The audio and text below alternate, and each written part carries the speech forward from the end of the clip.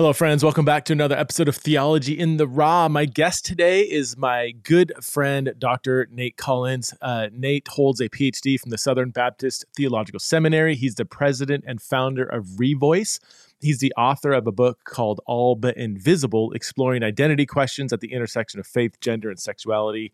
And he also has a forthcoming book on gender and sexuality in the Biblical Theology for Life series from Zondervan Academic. He's married to his wife, Sarah. They have 3 kids together, and they live in St. Louis, Missouri. I wanted to bring Nate on the podcast to talk about Revoice, this organization that he founded a few years ago that has been at the center of some level of controversy within the evangelical church. And because I've been swept up into that to some extent, because I speak at Revoice, I'm on the advisory board or something like that. And Nate's been a good friend. I promote Revoice, love Revoice. And so, yeah, I've had to kind of wrestle with some of the critiques about it, some of which are accurate.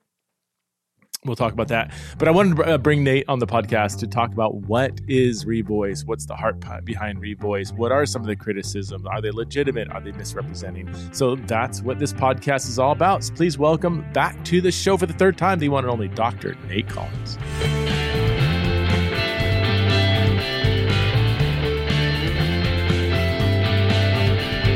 All right, hey friends, I'm here with my good friend, Dr.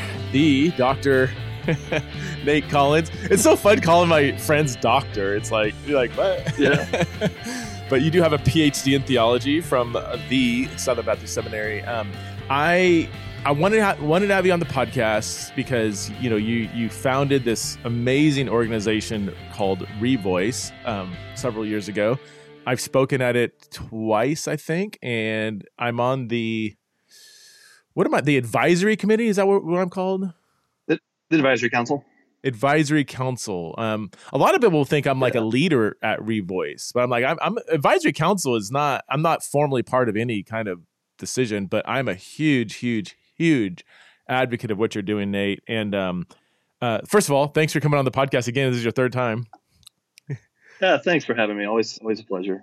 So I did want to talk about some of the assumptions about Revoice that are out there. And I know we spoke offline. I know this can be tiring and weary, constantly explaining yourself, and then nobody listens, and you explain yourself again, nobody listens, and you explain it again, nobody listens. You spend hours and hours and hours constructing a beautiful, and I don't like the term conservative, but let me say theologically sound sexuality statement, and then people still say stuff. They believe this, and you're like, I literally wrote a huge statement that says not that.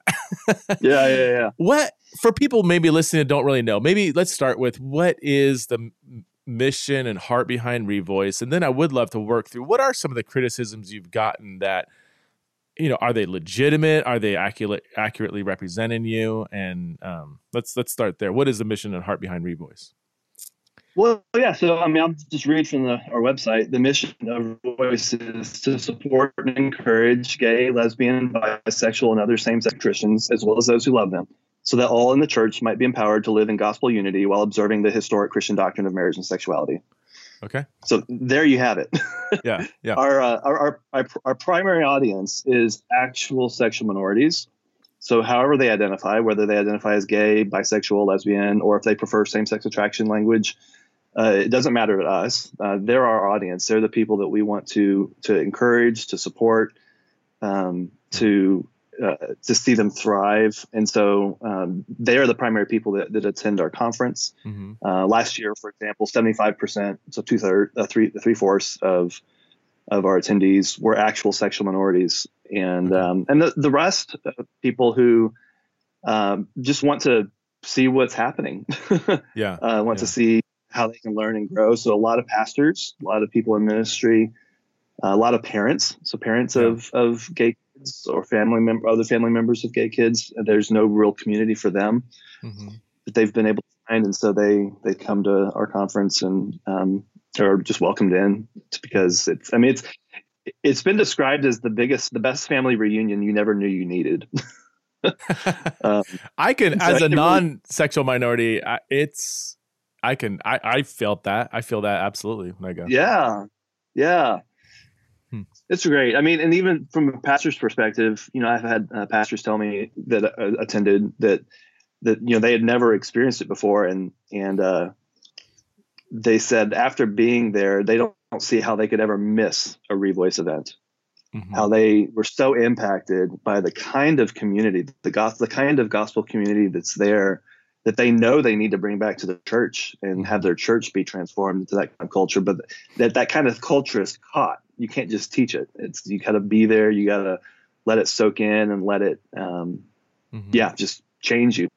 Yeah. So anyway, so that's just short two answer. things, even in your statement: historical Orthodox Christian view of marriage and sexuality. So Revoice is grounded in a traditional view of marriage and sexual expression. I'm sure my audience knows exactly what that means and doesn't mean. So can you just maybe explain your heart behind that? Is that, and I'm going to throw you a softball here, are you giving a nod to that? Is that something you guys kind of have to say but don't really passionately hold to? Is this a gateway drug to being fully affirming? Because I've heard people say that, maybe those exact words. Can you just, I would love for you to talk about how you understand the Bible and marriage and sexuality. Sure. Yeah. No. So built in the DNA of Revoice is this traditional understanding of marriage as between a man and a woman, and that any sexual expression outside of that is not God's best for people, is not within His design for how people can flourish, really. And so we do not. One of our core values actually was that traditional sexual ethic. We broadened it to just the value of discipleship in general, because we recognize that sexual ethics are a matter of discipleship, and so we want to disciple people into a way of embracing all kinds of ethics, including the ethic of sexual ethics. And so, we absolutely don't think of our position on sexual ethics as some sort of slippery slope. In fact, we've had side A people, so affirming people, attend our conferences and find and tell us that, wow, I've experienced the Spirit here in a way that I never experienced the Spirit in side A spaces. And they're actually reconsidering their convictions on sexual ethics because they've seen. Really? And so it's one of the amazing things. Long term, one of the things that I originally thought about when we started Revoice was this kind of idea of what does it look like to reach out to the side A Christian community, the affirming community. And originally I thought, you know what, let's just do what we do. Let's just reach the people that are wanting to find space. The side B people, the traditionalists who are sexual minorities and don't feel like they belong in their church, haven't felt like they've been able to thrive. Let's provide a space for these folks. But praise God if side A people, if affirming people also come and encounter the gospel and encounter actually see with their eyes the fact that people can thrive and not just scrape by with the traditional sexual ethic. And that's what they see. That's what we've seen. We've seen just joyful obedience, thriving in their faith. And that's just been beautiful. So anybody can attend. You don't have to agree with the doctrinal statement to attend, obviously. Oh, sure. Anybody can attend. What about speaking? Yeah. What parameters do you draw? I mean, I would imagine you do. Yeah, what are the boundaries for who is allowed to speak at Revoice? Because you have a range of speakers that come, and are they required to hold to the traditional sexual ethic, or would you have an affirming person on stage? That's interesting. So we have a contract for speakers. The speakers have to be in broad agreement with our statement on sexual ethics and Christian obedience, which it's literally titled that, Statement on Sexual Ethics and Christian Obedience. It's on our website. And that statement makes it clear that sexual obedience and the sexual ethic and obedience to the sexual ethic is central in many ways, is a how do we put it? It's an essential feature of sanctification. And so I don't know if we would ever have a affirming speaker. If we did, it might be on like some sort of a panel to present a broad range of people, and we would make clear that this person is maybe is not representative of the mission of Revoice, but their voice is important in some ways. Mm-hmm. So there's that. There's another perspective that is kind of widespread, maybe not so much anymore, the beginning. The idea of third way. Yeah. Do you remember that conversation that happened several years ago? Yeah, I feel like it's still happening without the term, right? Exactly. And I think that's unfortunate because it's a real thing. So Revoice is not a third way organization. Can you explain that for the people who don't know what that means? Yeah. So third way is the idea that churches can have,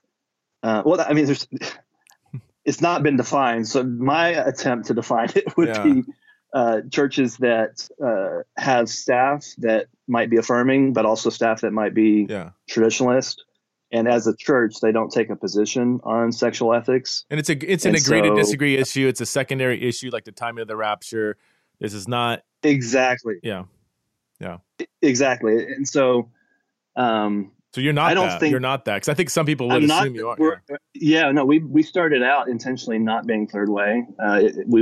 Some of our founding documents that we use to share with people what we are and what we believe. And it was very much intentionally we were not third way. And so I would not have a third way speaker, someone that I considered to be third way, be a speaker. In a sense, again, outside of the very specialized role of like maybe a panelist or something like that. Okay.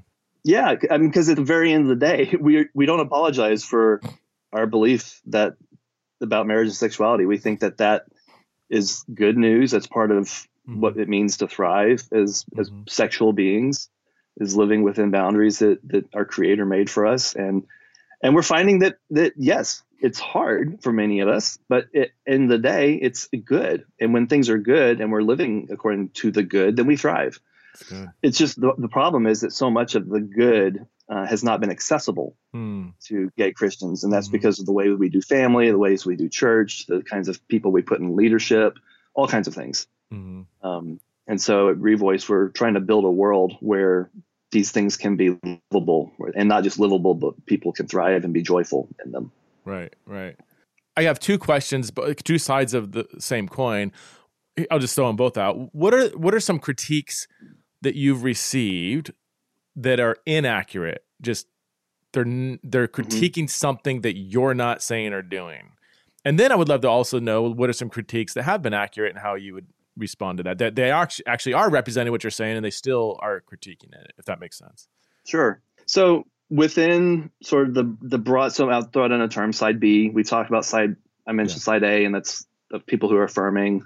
People who know this conversation know the terms. Folks that come to our conference are a broad variety of people. So if you tried to define the phrase side B, good luck.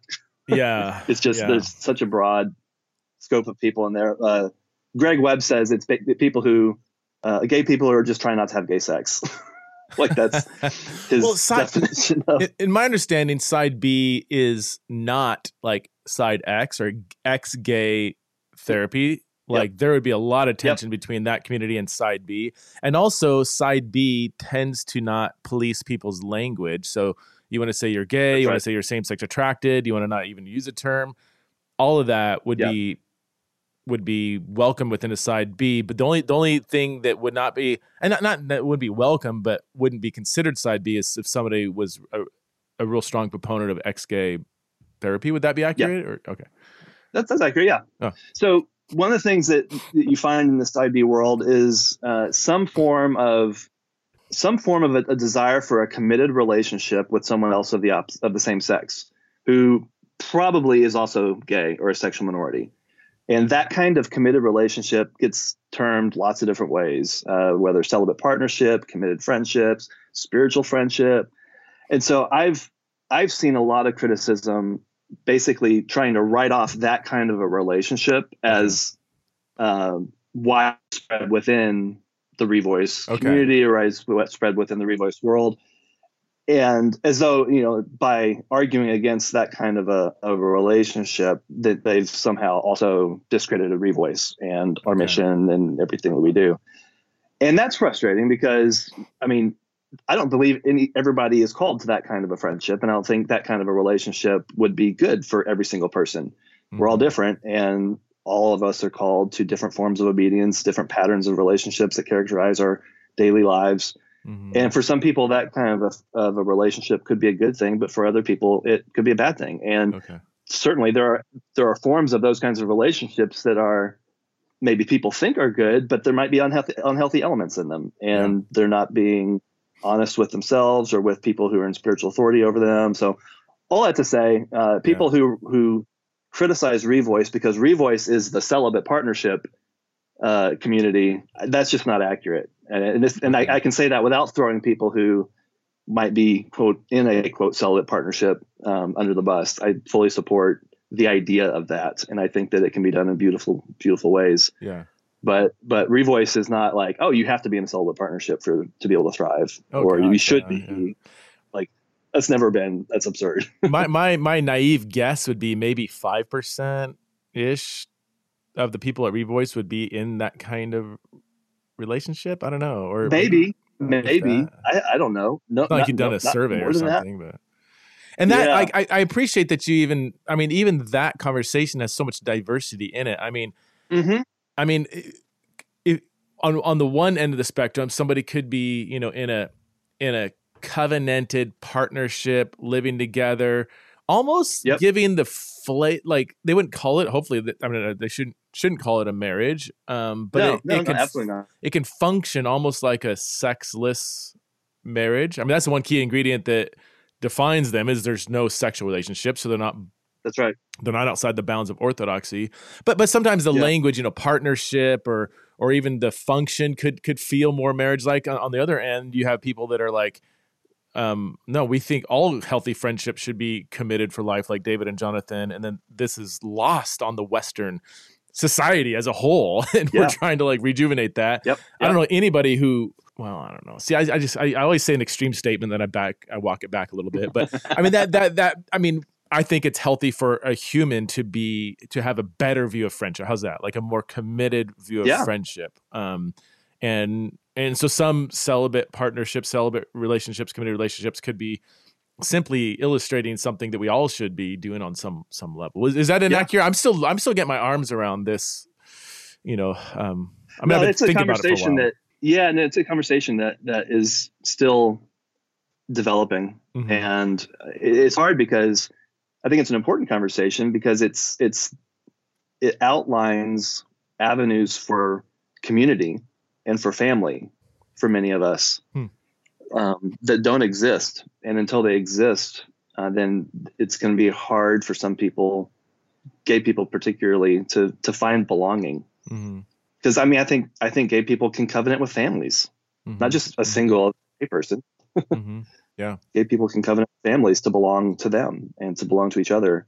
Yeah. And what's that look like? What kind of daily rhythms that are encouraging for the parties involved? What kind of daily rhythms can be developed to make life livable for everybody else? So, I mean, to get back to your original question, that's one criticism. Okay.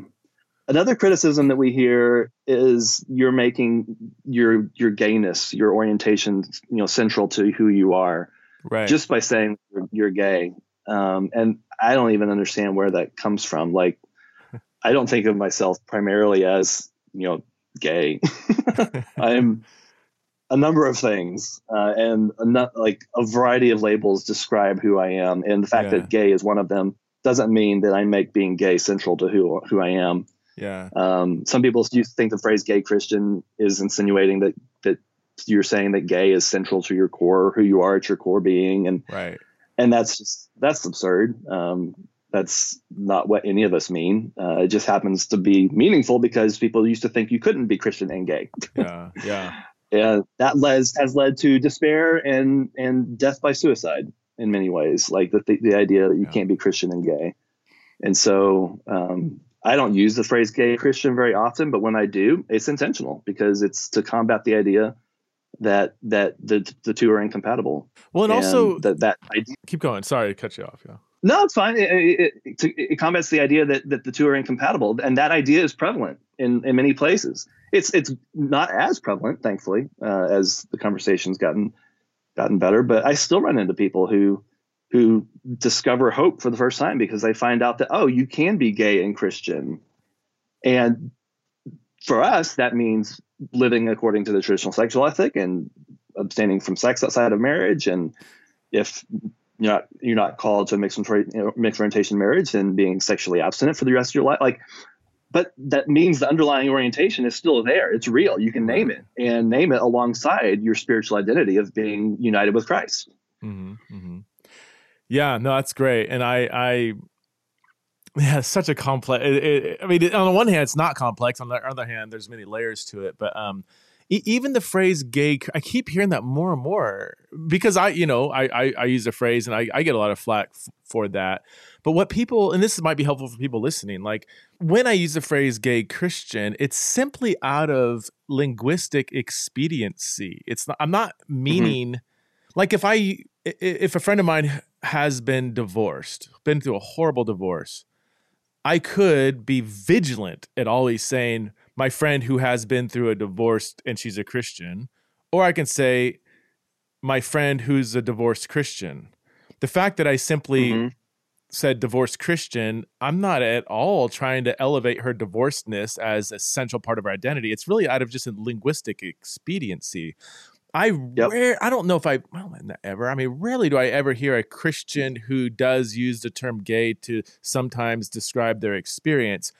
Rarely do I hear the phrase gay Christian come out of their mouth, except when it's in this context of like, do you call yourself a gay Christian? I was like, well, I don't know. It's like, I could. Do you want me sure, to? like, or I could say a Christian who experiences same-sex attraction, a Christian who is gay. I mean, what linguistic phrase would suit you? But you can use 5 different phrases that mean the same thing. And a Christian who experiences same-sex attraction and a gay Christian can functionally mean the same thing. And for me, it does feel like I feel the pain and discouragement when, in particular, a Christian is so sold out to Jesus that they're committing their life to celibacy in a society where they can be affirmed at every corner of culture and many corners of the church to have a same-sex partner, and they still, out of allegiance to Jesus, are committing to lifelong celibacy. For people to say, wait, you called yourself a gay Christian. Don't you know where your allegiance lies? Wow. Like, I really hope that seeps into the heart of people, like with that accusation, how just strange that can hear when functionally look at my life and you tell me where my allegiance lies. Is that a common frustration among people that are giving up a lot? And to hear that kind of accusation, I can only imagine how that would feel. I mean, it's the language wars get really exhausting. Yeah, I bet. Can you talk about that if you don't mind? I mean, maybe it's exhausting to even dive into that more, but it's helpful for people to hear that because I think that's something that people don't realize. So, I mean, for many of us, just saying the word gay is just being honest about our experience and being honest about our experience in the context of cultural Christianity, which doesn't like to act which likes to act as though this doesn't exist. There are no gay people. Gay people make us uncomfortable. Gay culture is something that we don't understand and it has no place in the church. Everything about gayness is something that it should just not be named. And so that's our tradition. As evangelical North American Christians, that is our tradition. That's what we grow up in. That's the air we breathe. That's the energy that animates our sermons that we hear. And when you're gay or a sexual minority and you grow up in that culture, then you come to realize that you're gay, when in teenage years, and you come to realize, oh, wow, or you felt different your entire life for many of us. And then you come to realize what that difference is actually called when you're, a teenager and you realize, oh, it's because I'm actually gay. For me, growing up in the 80s and 90s, it was, oh, I'm a homosexual. That's what the language was. Like my dad tells me, I don't remember this, but my dad tells me that when I came out to him, I told him, Dad, I think I'm a homosexual. Oh, you did? Yeah, I don't remember. I must have blocked that out. I was 19 years old. But I mean, just to be able to name it is something that is important because it's real to us. It's our experience, and it influences our lives. It colors our lives. And so yeah, just the short 3-letter word "gay" is a culturally meaningful label that names a common experience. Yeah. And we should be able to name our experiences and be true and authentic about our experiences because they inform our understanding of who we are.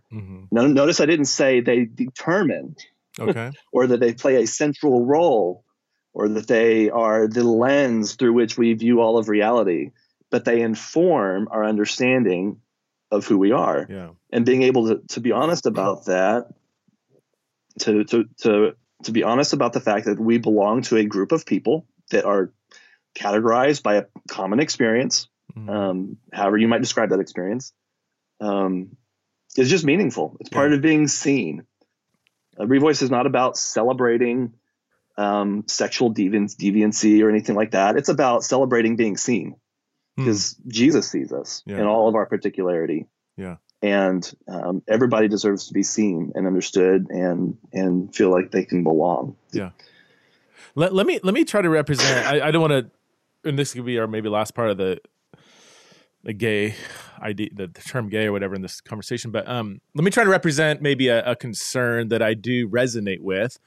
I'm not saying I fully agree with it, but it's like, okay, that's a little more thoughtful, and there's something there. And I'm still not sure exactly. I haven't nailed down exactly what I think about it, but there is a concern that any kind of identity label can invest more ontological weight in one's existence that may not be helpful. For instance, I could call myself an American Christian, but man, if I'm constantly naming that and naming it and I want to be seen as an American Christian, and I'm an American.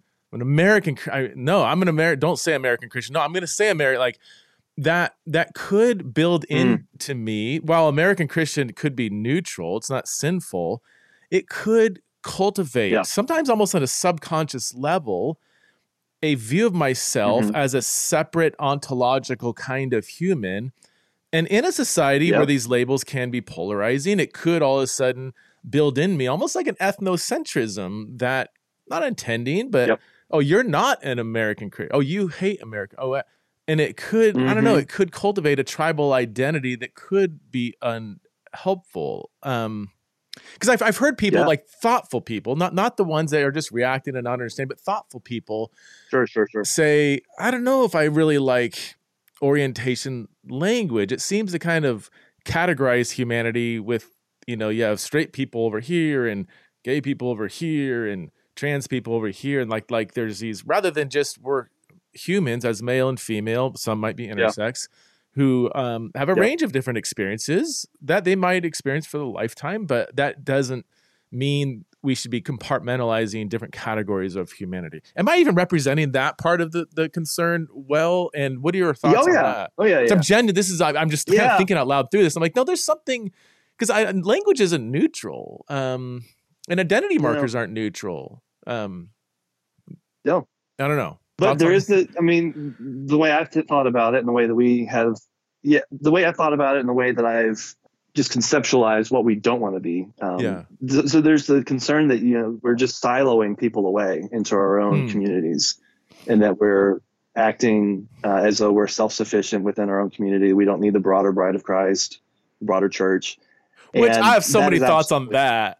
Are you doing that, or is a church making you do that? But keep going. Sorry, finish your thought. Well, it's all connected. As if you guys really want to be a part of the church, and the church is like, yes, we want you to be a part. And you're like, no, we're going to take our ball and go home. But no, the church is actually like, we don't want you here, and so we're trying to find a place where we can belong. Yeah. So when I hear that concern, I think, oh, it's absolutely valid. I mean, a particularized identity that links you with a particular group can easily pull you away from any and everything else that's good for you that you just don't want, because it's a source of pain, source of trauma, misunderstanding, or you've just been outright rejected. So absolutely, identifying as a gay Christian, for example, or just a gay person in general, can obviously, yes, lead to that part of your identity being too central and playing too large of a role in how you think of yourself. But there's a background, like there's a lot of context for all the forces that would be pushing someone in that direction, some of which are not their own agency, are not their own decisions, not their own responsibility, for example, to maintain a balanced self-understanding. Like you said, churches, sadly, I mean, the bride of Christ, we're talking about the bride of Christ, this beautiful eschatological reality of a spotless bride of Christ who right now is not spotless, is not pure, is in terms of actual visible churches, things that are happening. There's all kinds of reasons why gay people would not feel welcome and would not feel like that they belong, that their presence in local churches is welcomed. And so, because of all, I mean, we're talking about the language of trauma, because of these experiences of spiritual trauma that are very common for sexual minorities who have grown up in the church. A lot of those experiences are what push people into these silos. And so for us at Revoice, we started out as, we just want to be a place where sexual minorities can feel like they belong. No questions asked. You come, we're going to worship Jesus. We're going to teach each other. We're going to learn how to be more faithful Christians. Part of that is adhering to the traditional sexual ethic, because that's part of the core of what we believe. But we're just going to be a place where you can belong. And long term, we want you to go home from our annual conference to your church and find a church where you can belong. And so one of the things that we're launching actually this quarter, we're launching a church partnership program, because we want to see local churches be places where sexual minorities can thrive. And so we're focusing on long-term partnerships with a small number of churches, starting small, so that people can learn, what does it look like for a church to be a safe place for sexual minorities? Because at the end of the day, we don't want people just coming to Revoice and then not knowing where to go after that. We want to be able to, we want to be able to actually live out our belief that the local church is the family of God, is the most basic expression of the family of God. And sexual minorities need to feel like they're welcome in those churches. Have you talked to Greg? Greg's working on a really long list of churches around the nation that Greg Coles? Yeah. And we have a criteria of kind of like, you're not affirming, you don't advocate for ex-gay, whatever. And there's a few other things like just at least it would be an open door for somebody to feel safe to at least explore. Is this a community that would ahead of time, without having to vet, the big picture stuff where it's like, oh, I wouldn't feel safe or comfortable at this kind of church, or that kind of church. I'm not sure where he's at with that list, but it was a pretty long list of churches. Art Pereira, he's our director of community care. He's been talking with Greg about that. Okay. Yeah. Awesome. That's great. We're also doing one with counselors too, because that's especially some of the gender stuff. Like that's really hard to have a counselor that would be again at least worth checking out, because we can't thoroughly vet everything, but to say, hey, they're checking off some major boxes here that we would feel comfortable for you at least to explore whether this would be helpful or not. Okay, so how about critiques that are accurate, that you're like, this is what we're about, and if you're not, some people might not be comfortable with this, and that's okay. I mean, the one, I guess, just to state the obvious, like you're okay, somebody calling themselves a gay Christian showing up. You're okay with someone who's affirming coming to the conference, and that's just weird to me to think that people would not like that, because where else would you want an affirming Christian to go than a place that is teaching a historic Christian sexual ethic? But I know some people have I want everybody to stay in their echo chambers and not leave that. I guess that would be one big one, is you're not policing people's language. People, you have people there. I remember after I spoke, I talked to some same-sex attracted Christians that were super conservative. Like they were like, oh, I will never use the term gay, all the way who would be like, no, same-sex attraction, that phrase triggers me because of ex-gay origins and everything. And so all the people, there's a spectrum of viewpoints on even the language, right? At Revoice. Yep. I mean, yeah. Yep. Sorry. Well, in our statement on sexual ethics and Christian obedience, we don't make a claim regarding language. We explicitly say people may choose different language. Both language terminology options have baggage, and everybody's story is different, and so people are naturally going to choose different terms. Right. And that's that's just a given. Yeah. And so we're not gonna make judgments about people based on the language that they choose. Right. Sorry, I kind of cut you off. I mean, from the beginning, that's always good. Yeah. So critiques. No, that's fine. I mean, I think one critique I heard, it was early on, and we remedied it. People were like, "Well, you're doing a conference, but what do you believe?" Like, and so after the first conference, that's when we actually several months working on our doctrinal statements. Okay. And those are on our website. They've been on our website since 2019. I think February of 2019. It seems like eternity ago by this point. Yeah. Pre-pandemic. And that's kind of a hard criticism. Yeah, pre-pandemic. That's kind of a hard criticism to hear still, because they've been up there so long and they're there for people to look at and disagree with if they want to. But I've never seen any critic of Revoice engage substantially with those statements. Wow, really? No. I've heard podcasts where people will spend an hour, what's the word? Presumably criticizing Revoice, but really they're criticizing a straw man, because they're saying things that we don't believe. They're not interacting with actual content from talks. They're definitely not interacting with our statements, our doctrinal statements that are up on our website. And so that's frustrating when people will outright reject, quote, side B theology.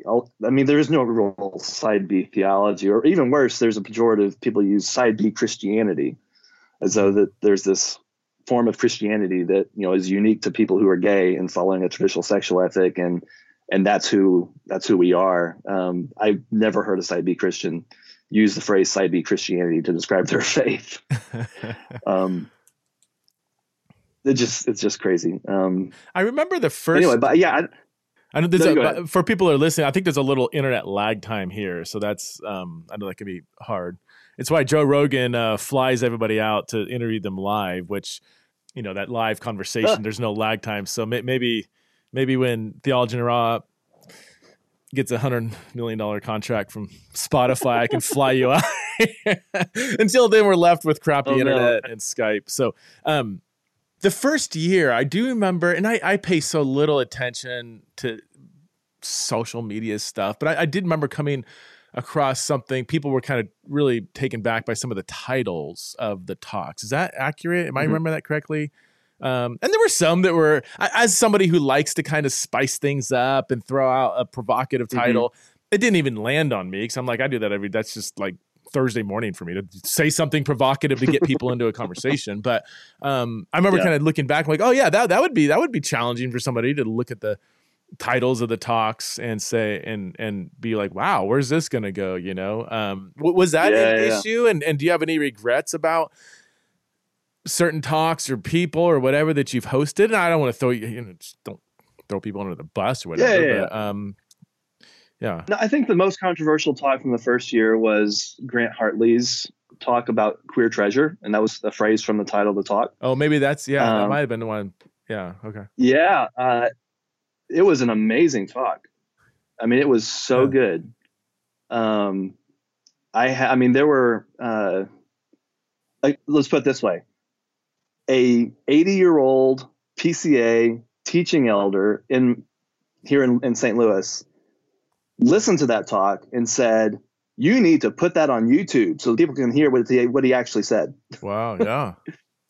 And so it was an amazing talk. And as far as titles go, I think it was edgy. I think it did enough to describe the content, and I don't think it crossed any lines. Yeah. In fact, in 2020, in 2019, the next year, we had Grant come back to give an updated version of the same talk, and it was even better. And then in 2020, we had this was the virtual conference.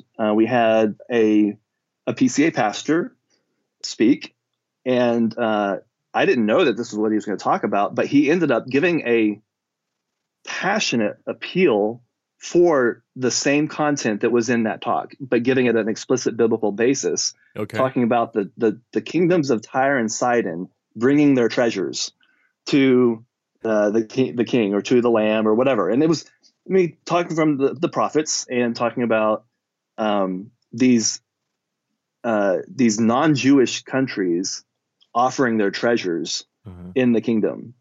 And it was just a beautiful, amazing, passionate appeal for people to see, yes, there is common grace everywhere if you will only look and see it. And so it was a really beautiful way to sort of see this thing that was, the source of so much heat, so much controversy, be given its rightful, I think, rightful honor and recognition. So yeah, I wouldn't regret that at all. I think it was, it was a standing room only talk. It was, it led people to tears because you could finally see, wow, there are parts of my experience of my sexuality that can be redeemed and be seen as beautiful and treasure even. So it's just so theologically robust. It's just so sad that this topic has become so fragile and volatile that any other area of theology, most other areas of theology, you would have freedom to explore this under the rubric of just a general revelation or whatever historic category you want to use, and we enjoy that. Like, oh, let's expand our theological horizons. But the second you throw queer into it, it's like everybody shuts down. Well, not everybody, but the hard thing is these are actual people. Your book, People to Be Loved, like there are actual people who experience the controversy as rejection, and who feel pushed out and like they don't belong. And it's just really, when you have people who are just fighting to believe, and they're being told by their church, by their spiritual leaders that they're learning, they're discerning that they don't belong because of the way people talk about their experience. It's like, where do they go? That you just, it's hard. Yeah, it's here's what's hard for me is I've been living in that space for a while now. To me, that's normal for me to know that that's how gender and sexual minorities have felt for years. So I've lived in that kind of trajectory, that journey. And so for me, it just seems like it just seems so obvious, but I do have to give grace to people who are raised in a culture war context. It's just a lot of fear-driven stuff. And they've been soaked in a narrative, and that to know, it's like we all have a responsibility to believe truth and pursue grace. Okay. So I don't want to let people totally off the hook, but I also understand the power of that narrative, and people haven't sat down and talked to people who are absolutely crazy about Jesus and are making major sacrifice of the kingdom, who read the Bible every day, who are pursuing Jesus, who have felt nothing but rejection by family, friends, the church, and what that does, and yet they're still clinging to Jesus. Like it's hard. It would be hard to really spend, an hour in the presence of somebody like that and not be changed. But some people haven't had that opportunity. Maybe it's their fault. Maybe it's somebody else. Maybe it's just, it is what it is, So I don't know where I'm going with that, but man, why don't we can we talk about Revoice 2022? What's on store and how can people find out more? Yeah. So, our next conference is this October. You can go to revoice.us and learn more about the dates, sign up to get notified when registration opens. This is the first time that we've actually had a conference at the same place 2 years in a row. So we're excited about actually knowing where we're going and having been there before. It feels like every single year it's been a learning curve. The people on my team, myself and our team, we've not been trained in planning conferences. Most of us have seminary degrees, and so we can talk theology, but when it comes to actually logistics types of things, we rely on other people. And Anyway, all that to say that, yeah, we're just excited to go back to the same place. Chase Oaks Church in Plano, Texas, has just been an incredibly hospitable partner to work with and generous with their venue and their space. Yeah. We learned some things from last year's experience in terms of just logistics of what it takes to have a conference at a church venue. And so we're going to include meals in registration prices this year instead of having people buy from food trucks that might have long lines. Yeah, you need more food trucks. We needed more food trucks. I just put on a conference, the Theology in the Raw conference, and it was because I remember going to yours and saying you had about 400 or 500 people. I think you had 2 food trucks. I'm like, I think right when I came home, I told Chris, my wife, who's organizing, I'm like, dude, we need to have a lot more food trucks than we had planned. Even then, it was an issue. I think we had 8 or 9 food trucks. The problem was my buddy Jay Newman was smoking Nashville style barbecue, and there was one of him, and everybody was flocking to that. And so we actually had a decent number of food trucks, but you can't smell that smoke and not just like the Manchurian candidate, just like gravitate towards that line. But yeah. I don't think it's not final. We haven't publicized anything yet, but I think we're going to cater, and we'll just provide options for people to pick up their food and roll it into the registration price. So yeah, I mean, logistically things are going to be smoother. The sessions are going to be a little shorter. I think a lot of people felt like they were drinking from fire hydrants last year. Yeah. And so we're going to have more time for community building. We're going to have a lot of intentional meetups for folks. So geographical meetups on Friday for lunch, and then affinity group meetups on Saturday for just want people to really come together and just experience belonging together. We have a theme. I don't think we've announced the theme yet, so I'm not going to say anything about it. But we're really excited about our theme this year, the Bible verse that it comes from, and making that central to the way the sessions are laid out and the speakers, the topics that they're addressing. Can you announce any speakers yet, or no? That's probably not public yet, or you're probably still finding speakers. We got everybody. We haven't made that announcement yet. But it'll be soon, potentially within a few weeks. Yeah. And by the time this goes live, they might have already been. Been announced. You should. I'm going to connect you with my barbecue guy. I don't know if you're against him coming out and setting up a smoker. That was so much fun at our conference. But he's not too far away, and he works for the number one barbecue joint in Nashville, Texas. It's been rated number 1 for the last 2 years. And barbecue is a religion for him. I mean, it's Jay Newman. I don't know if you know him. No, he's been on the podcast before. Great guy, great thinker, and well, maybe we'll cater him. I mean, and he just started he's starting his own business, and the Theology in the Raw conference was kind of his first big. He dragged a smoker across from Nashville to Boise, and was just overwhelmed with it. He was so overwhelmed. He's like, I didn't want to buy too much meat or whatever, but he was just swamped, man. It was so good. It made it so fun too, because it just, I don't know, it was a fun vibe. But he could probably. It's ironic that Theology in the Raw. It was a very raw barbecue class. Oh yeah, barbecue. Anyway, we'll get talk offline. How are you? I meant to ask this earlier, and I don't know how personal you want to get, but you've had a journey. I mean, with your own sexuality and then going through very conservative environment and getting a PhD and you're married with children, and then starting Revoice, which was amazing, but also a lot of the backlash, and then just a constant buzz of criticism, I'm sure, that is just the air you breathe. How are you doing, man? I mean, you're just one of the most gracious people I know. I mean, look at you just seem so calm and collective, almost like you're just some heterosexual tax accountant in Boise, Idaho, or something. It's like that sounds like a nightmare. I don't know why I even said that, but you've had a tough road. And how are you doing? You're still a Christian. You're still theologically, committed to the text. And how are you, man? Yeah.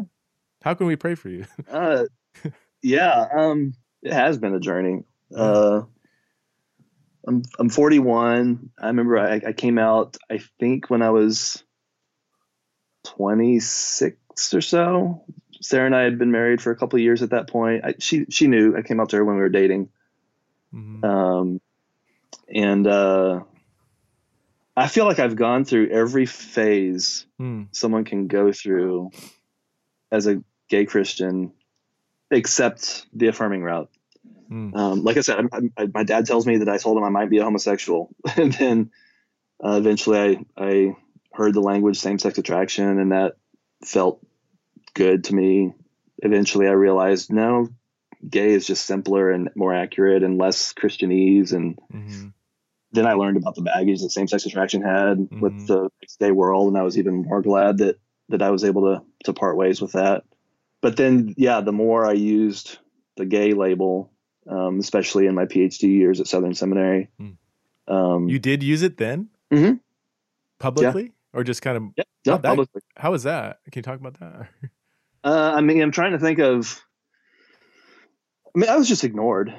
I mean, as far back as 2017... So I finished my PhD in 2017, and I remember as far back as 2014 using that language publicly in talks that I would give.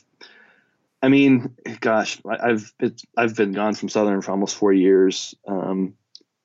I consider Southern to be a very toxic place still. I have a lot of pain from just the lost relationships. I spent 14 years there. 14? 14, yeah. MDiv took 6 years because my wife got her MA in counseling and got licensed, and we had kids, and took a year off, and then PhD took 7 years. Is her MA from Southern as well? It is. Oh, okay. So it's from the pre-biblical counseling days. Oh, okay. So the program that she was in actually prepared her for licensure. So she's a marriage and family therapist. Okay. Yeah. But yeah, I mean, a lot happened in the time we were there. Yeah. In terms of just this conversation. I mean, you had in the aughts, the 2000s, there were the marriage debates nationwide because states were passing marriage amendments, and then you had the fall of Exodus in 2013. Yeah. And then I started writing about my ideas around 2014, 2015. My book came out in 2017. So yeah, I mean, yeah, a lot's happened, and yeah, it is exhausting to think about in terms of just personally. Feel like there's been, in the last 4 years at least, just a few key people who've just always been there. My wife, Sarah, has been the biggest support and the most rock solid person to lean on. Sarah's a rock star, man. She's been through a lot. Because I know wives can sometimes, or I should say spouses can sometimes bear the weight of difficult situations, sometimes more than the spouse who's might be going through it.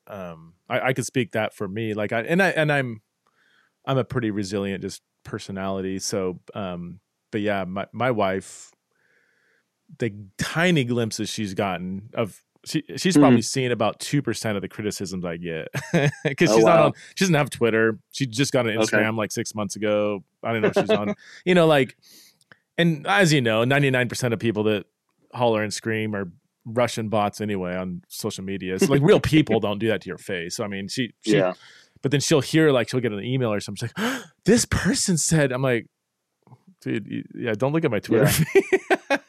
but like I know that she would wear she that weighs her down a lot more than it does me. I can only imagine, Sarah, the stuff you've gone through, man. Oh well, yeah. I mean, it's so most recently. I mean, there's been a lot of controversy in the PCA, Presbyterian Church in America. Right. And I mean, I don't want to descend into denominational politics, but we do attend the PCA church because it's pastored by an amazing man, Greg Johnson, who's a dear friend. But because of Memorial Presbyterian Church, which is the church we attend, they hosted the first Revoice, and that triggered some really, it could have been potentially fruitful discussion, but it's turned into this really divisive controversy, sadly. And then most recently, even Tim Keller, who was an author of a report that the PCA wrote, Tim Keller just recently on a blog said that the report clearly rejects side B Christianity. Really? And that's really, yeah. You were breaking up a little bit there, Nate. So Tim Keller was part of authoring a report that says he completely rejects side B theology. Yeah. Well, so the PCA assembled a committee to write they commissioned a committee to write a report on sexuality to try and bring some unity to the PCA. And the report, instead of bringing unity, really tried to be too many things to too many people. And most recently, Tim Keller, in a blog on the PCA's magazine website, By Faith, said that the report, quote, clearly rejects side B Christianity. And he agrees with that, or is it not clear whether he agrees with that? No, he agrees with it. Okay, he agrees with it. He was an author of the report, and the report didn't name the phrase side B. It's a very niche phrase. Tim Keller in his blog article used the phrase side B and said the report clearly rejects side B Christianity. And so it was hard because he used the phrase side B Christianity, which it feels like a pejorative. We don't want to. Did he define exactly? Because that's a really broad statement. So he did. Okay. He said side B is broad, and he provided three sort of key ideas that, in his estimation, describe side B. Some of them are kind of vague, and so I could understand what he was trying to accomplish. I only bring this up in the sense of this hurts us. It hurts me. For me as a not only as a gay man, but as the president of an organization that's trying to provide a safe space for gay people. It's hard when people like Tim Keller and others make statements like that ultimately don't do anything but distance gay people from the church. It feels like a Galatians 2 experience where we're welcome up to a point, but then when men from James come, then we're not welcome. We're not included. And so I say that only to, like, in the sense of, people like Sarah, like my wife, and others who have just been really solid support, and people I can lean on. It gets tiring to experience real rejection from people, and to experience real exclusion from spaces. So it is hard. It's not easy, but forms of community that are safe have been really good. Okay. Nate, well, I appreciate you, man. Think about you a lot. I know we only talk a few times a year. Likewise.